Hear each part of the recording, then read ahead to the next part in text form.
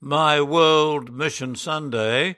This comes from Britain and is written by Teresa Chua Hui Ling. A few weeks ago, I was invited by an asylum seeker from Fatima House, one of my various ministries in and around Birmingham, to attend a gig she was performing in with her choir. The Choir with No Name, it was called, and I inquired who the choir was and why they had given themselves that name, and I was intrigued. Without hesitation, and to show support and solidarity with her, I agreed I would go along with fellow Columban lay missionary Roberta Kim. That evening we arrived at the concert hall to find people selling T-shirts to raise funds. There was a happy ambience and much excitement in the air. You could feel it. The guests were warmly welcomed by the volunteers and members of staff, many of whom wore the same T-shirt with a simple design on the back and the words, "All Together Now." The front said, "The Choir with No Name." I followed everyone into the hall and found a good seat. I looked up at the stage and was awed by how big the choir was.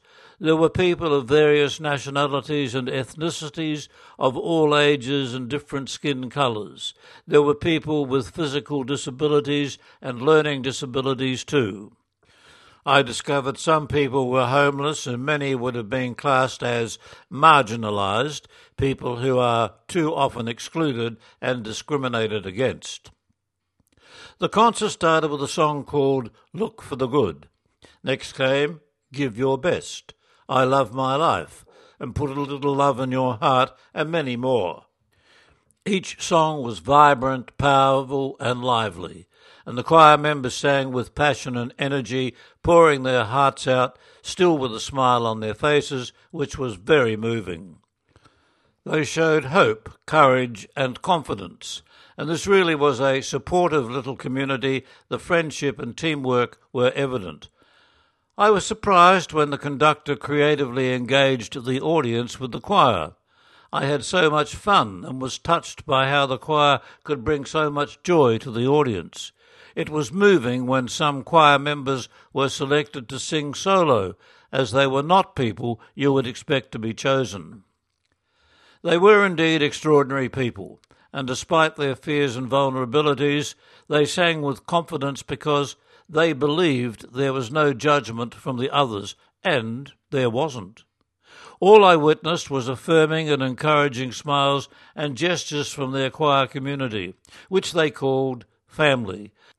Some sang out of tune, others found their voice trembled, and the audience responded by loudly applauding their efforts and determination. To me, the members of the Choir with No Name are hidden servants of the Lord who walk humbly with Jesus and act justly. They show love and mercy towards marginalised people, many of whom have been through many life crises.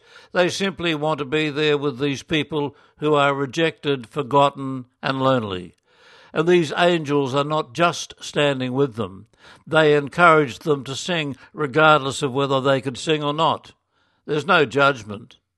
And this warm welcome by the choir community becomes the turning point in the life of the marginalised person. It reminds me of how Jesus in the Bible enjoyed the company of sinners whom society had treated as outcasts. Looking up at the stage, I saw a powerful and diverse community, and this is the kind of church that Pope Francis is asking us to build, an inclusive church, a welcoming church, a church built by broken, vulnerable and marginalised people. A church that walks alongside people rejected by society, one that draws people in and builds people up, not a church confined and clinging to its own security, or a church that makes some people feel excluded and not good enough to belong. As a missionary, I carry the gospel to places I had never imagined travelling to, and I have myself been evangelised by the people I have encountered. I have so much still to learn. I am privileged to have been invited by my friend to attend the concert and witness God's love at work. That article from Britain, written by Teresa Chua Hui Ling. She is a lay missionary and lives and works in Britain.